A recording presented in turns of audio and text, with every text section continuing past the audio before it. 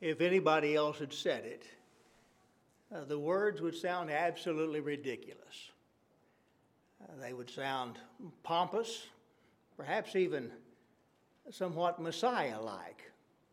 And yet, if the true Messiah said them, if the real Christ, the only Christ, said them, they must be true, and they are. Come unto me, all you who labor and are heavy laden, and I will give you rest. Take my yoke upon you and learn of me, for I am gentle and lowly in heart, and you shall find rest for your souls, for my yoke is easy, my burden is light.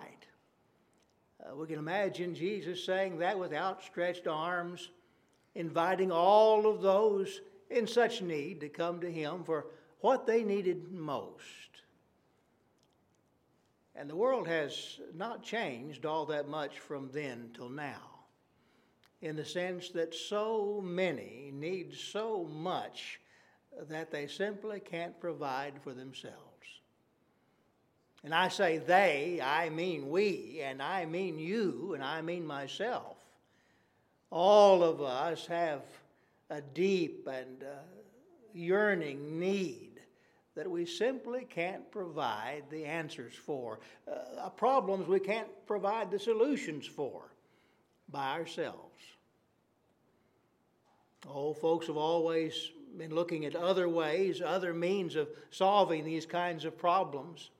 Perhaps drugs, perhaps alcohol, perhaps some other kind of diversion, perhaps gambling, trying to find some way to fill the hole, the emptiness, the vacuum left by the problems of sin and selfishness, Satan, and just the weight of this world itself. When Christ uses words like weary and heavy laden, we know what he's talking about because we've all been there. Absolutely worn out and worn down by life and by the worst parts of life. And here Christ, as I say, probably with outstretched arms says, I've got the answer. Come to me, and I'll give you everything you need, everything you so long for, everything your soul requires. Come to me, I'll give you rest. I don't know about you, but I've always enjoyed a good deal. And maybe you've been out shopping the last day or two and been looking for some good deals. And there are good deals, and there are really, really good deals. Sometimes you realize when you get back home the deal wasn't as good as you thought it was, or the product wasn't the value or the quality you hoped it might have been. But we're always searching for a bargain, for a good deal, as it were. And when you really look at what makes something saleable, easy to liquidate in terms of a sale, you need two or three things, three especially. First of all, you need a real need that's being met. And then you need to have whatever you're buying able to meet that need, to take care of the problem. But then third, and this sometimes we overlook, you have to have a certain marketability, a winsomeness, if you will, of the one selling the product. And I'd like to deal with that in just a little bit. But first of all, let's go through the mess of the problem. Because when Jesus says, I'll give you rest, he's talking to all of us who so need rest from everything Satan has done to us, against us, and with us. Some outside our control in terms of the chaos of the world, so much in our control by the fact we've chosen to sin in our own lives. But all of this ugliness has left us in a place of weariness, of a state of being burdened by all the problems, the onslaughts and difficulties of life. Sin is the number one problem this world faces today. Now, you can watch the 24-hour news cycle and you It can be like chasing rabbits or squirrels. You think this is the number one problem? Well, no, the number one problem's over here. No, we've had a commercial break, and now this is the number one problem to focus on. And this expert says, well, that's good, but this problem here, this is the one to focus on. And I would mention some of them by name, but then I wouldn't get your attention back for the rest of the lesson. But we're told by experts there's so many problems, each of which are the number one problem our world faces. And the politicians will say, I can solve that one problem. The economics professors will say, we've got the answer to this one problem. The medical community says, we can solve this one problem. Well, if you ever do solve that one problem, you realize it's one of so many others, and they all direct your attention somewhere else to the biggest problem. Now, fact is, there is one problem, which is the world's biggest problem. It's not war, as much as we detest it. It is not scarcity of resources, and we wish that there are more abundance of resources for all of those around the world. There's still hunger in our world. So much poverty it need not be. But that's not the number one problem. It's not a problem of economics or biology or medicine or politics, much less business or entertainment. The number one problem is sin. It always has been. It always will be. So much so that if you could, in one fell swoop of your arm, just remove sin from not just your life, but from the globe. If you could just speak into existence a sinless world, what kind of world would you be looking at then? A world which had problems erased. You wouldn't have the crime, that'd be gone. You wouldn't have the selfishness and the unrest, the division, those things would be gone. You wouldn't have the violence, the wars, they would be gone. You wouldn't have the broken families, the broken societies, the broken communities, all of that would be healed. You wouldn't have the anxiety, the angst, the lack of peace, because if you could take care of the sin problem around the globe in the blink of an eye, we can't imagine what a world would be looking at. It would be a heaven on earth. And perhaps then we'd finally realize fully, perhaps for the first time, that this world's number one problem is sin. And whereas we can't sweep the arm or say the words and rid the entire world of sin, we do have ability in Christ to take care of our own sin problem. We can do that. And I'll just be honest with you, I can't solve your sin problem, and you can't solve mine against the will of either one of us. You've got the ultimate say, I have the ultimate say, but the good news is all of us have the right for the ultimate say as to whether or not we accept the offer Christ makes. But there is a real need. And the Bible says we've all sinned and come short of the glory of God. Romans 3 and verse 23. So much so there is none righteous, no, not one.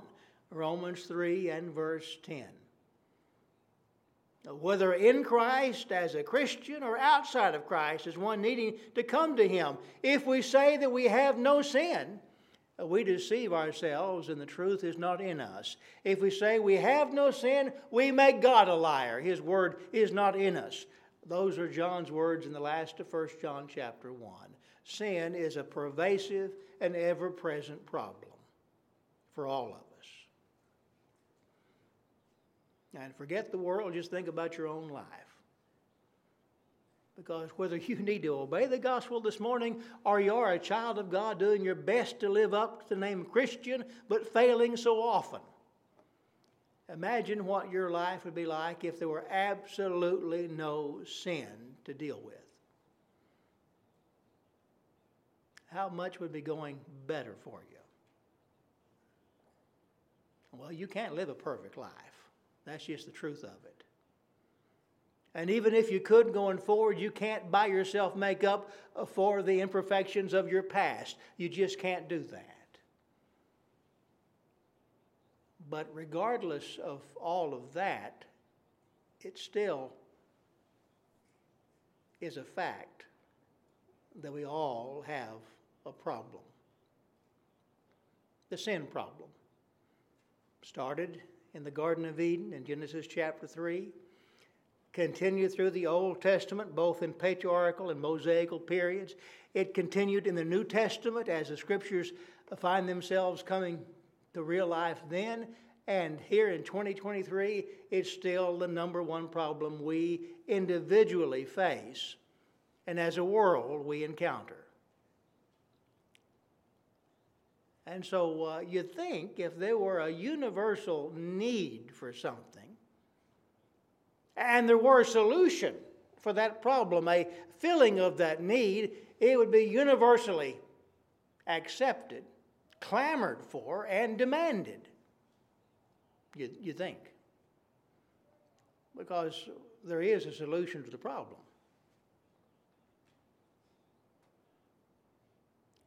Now, if you were living back in the Old Testament period of time and learning from the law or learning from the prophets, you'd have glimmers of expectation and even hope about what might come, but you wouldn't fully understand all that might be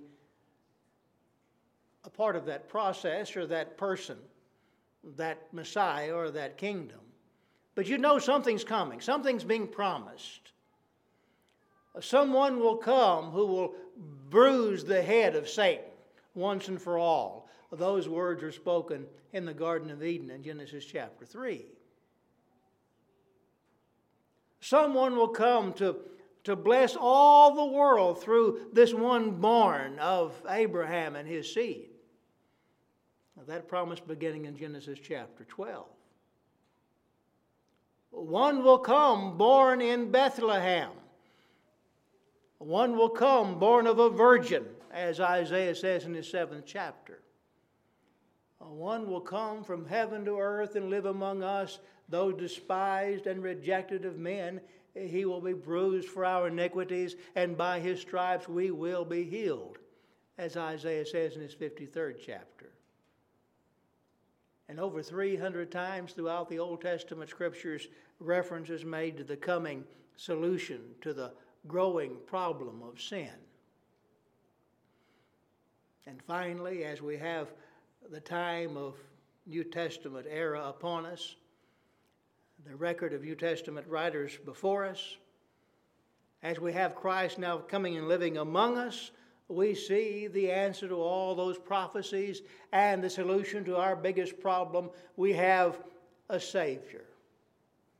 The angel tells Joseph concerning his betrothed Mary, concerning the soon-to-be-born Jesus, you shall call his name Jesus, for he shall save his people from their sins. The word Jesus means Savior. He came to be Savior. In his life, in his perfect life, in his example, his spotless example, and in his death, his vicarious death, he thus provides means for us to solve this sin problem once and for all. And Jesus said, if I be lifted up from the earth, I'll draw all men unto me. Because he solves our problems. In his sacrifice upon the cross, he paid a debt that we owed but couldn't pay. He provided a solution for sin we couldn't take care of ourselves. He was a perfect lamb without blemish and without spot, who gave his blood by which we might find redemption. The Father sent the Son, John says, to be the Savior of the world. It's as simple as that. And so you have the need, a universal need, your need, my need for salvation from sin. You have a wonderful solution, Jesus Christ, who offers himself as a sacrifice by which sacrifice all of us can stand before God justified, reconciled, and saved. And so a need and a solution. And I didn't mention this, but it helps if the solution is close, if not altogether, a monopoly type of solution. Unique, one of a kind.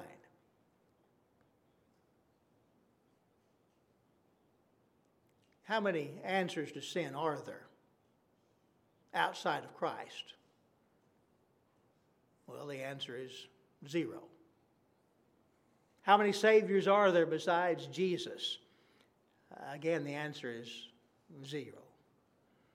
Acts 4 and verse 12 has Peter saying, neither is there salvation found in any other, for there is none other name under heaven given among men whereby we must be saved. Or as Christ himself said in John 14:6, I am, this is Jesus speaking, I am the way, the truth, and the life. No man comes to the Father but by me. He is the only solution, the only Savior. He has a monopoly on salvation. But as I say, the third element is especially important. Have you ever had somebody to be right, and yet they were so abrasive in their personality, so caustic in their delivery, so unfriendly in their whole demeanor that you just didn't want to admit they were right? You didn't want their help. You didn't want their solution because they just weren't very nice people. And if you don't know anybody like that, it may be because you're the person I'm talking about. We've all met people like that who kind of push people away. It's mighty hard to pet a porcupine, and some people are like porcupines, and you keep your distance. So even if they can help you, even if they've got the answer to your problem, you just soon keep your distance for other reasons. No doubt you've been, I know, in a store to buy something and you ask for help. I know, good help's hard to come by these days. And I hate to bring this up because your mind will go off in this direction. But I'm going to.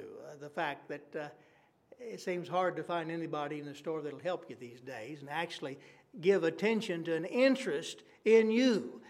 They're just there, it seems, to collect their paycheck and leave as quick as they can, knowing nothing about the products, nothing about the store's layout, nothing about anything concerning the business they're employed by. And all you're doing is just wanting to know where to find something, or whether this works or not, or how it works.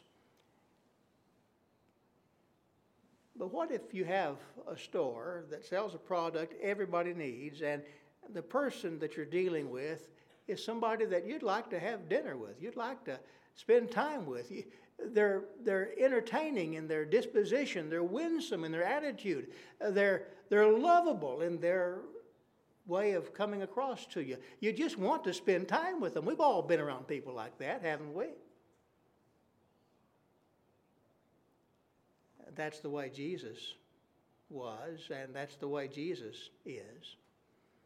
Mark says the common people heard him gladly. Well, there's a reason why. He drew people to him by his attitude, his disposition, his demeanor. Whereas the Pharisees were off-putting, Christ was embracing. Not compromising truth or enabling sin, but working with, talking with, associating with those who most needed him, even the publicans and the sinners. And they were drawn to him because, as he said in the invitation we just read together, I am gentle or meek and lowly in heart. Not arrogant, not pompous, not self-aggrandizing, but humble, contrite. You want to listen to someone like that. You want to follow someone like that. You want to be around somebody like that. And that's the person Jesus was and is. So you have the complete package. A universal need that must be met. A solution which is unique in itself, and there is no other solution. And the one offering the solution is one that draws you to him by his disposition and attitude. How can you possibly say no? Well, the reason is Satan is still at work. And many of us are still self-centered and selfish and don't want to change. But even here, and this next is so important, Christ offers to help. Now, those who are following, he makes demands. You must deny yourself, take up your cross, and follow me. But to those who haven't made up their minds yet, to those who are on the outside, he makes no demands or commands. He gives an offer. If you understand and see your need, come to me and I'll help you. And he does. And that's important for all of us in coming to him. It's also important for those of us reflecting that in asking others to come to him by our invitation. The evangelistic tools of the New Testament does not follow the pattern of you're all wrong and we're all right and don't you wish you were one of us. And let me tell you something, on paper, that's right. The world outside Christ is wrong. And those of us who are doing our best to follow him, we hope to be right. And we do want the world to be one of us. All of that's true, but how does that come across when it's put that way? You're all wrong, we're all right, don't you want to be one of us? It makes the world say, I don't want anything to do with them. And by the way, that's not the Christ that the Bible presents or the attitude he presented. Come to me. I'll give you rest. And as we speak to the world, basically, we're saying, do you understand the problem we all have? We found the solution. We found the Savior. Come and join us in the salvation that all of us can experience together. There's a difference in that approach and the one I just mentioned. You might say, well, it's almost the same language. But yes, it is a huge difference. It's the difference in having somebody in the store that actually helps you, that you want to be helped by, and someone that's abrasive that you don't want to be helped by. Christ drew people to him by his disposition, his attitude, his demeanor. Sometimes we push people away in the opposite of all of those. And so, first of all, we need to accept the invitation of Christ ourselves. Second, we need to understand the world must accept that invitation of Christ themselves. But third, we must make very sure we follow our Lord's example in having the right attitude in helping the world that needs this solution to their largest problem.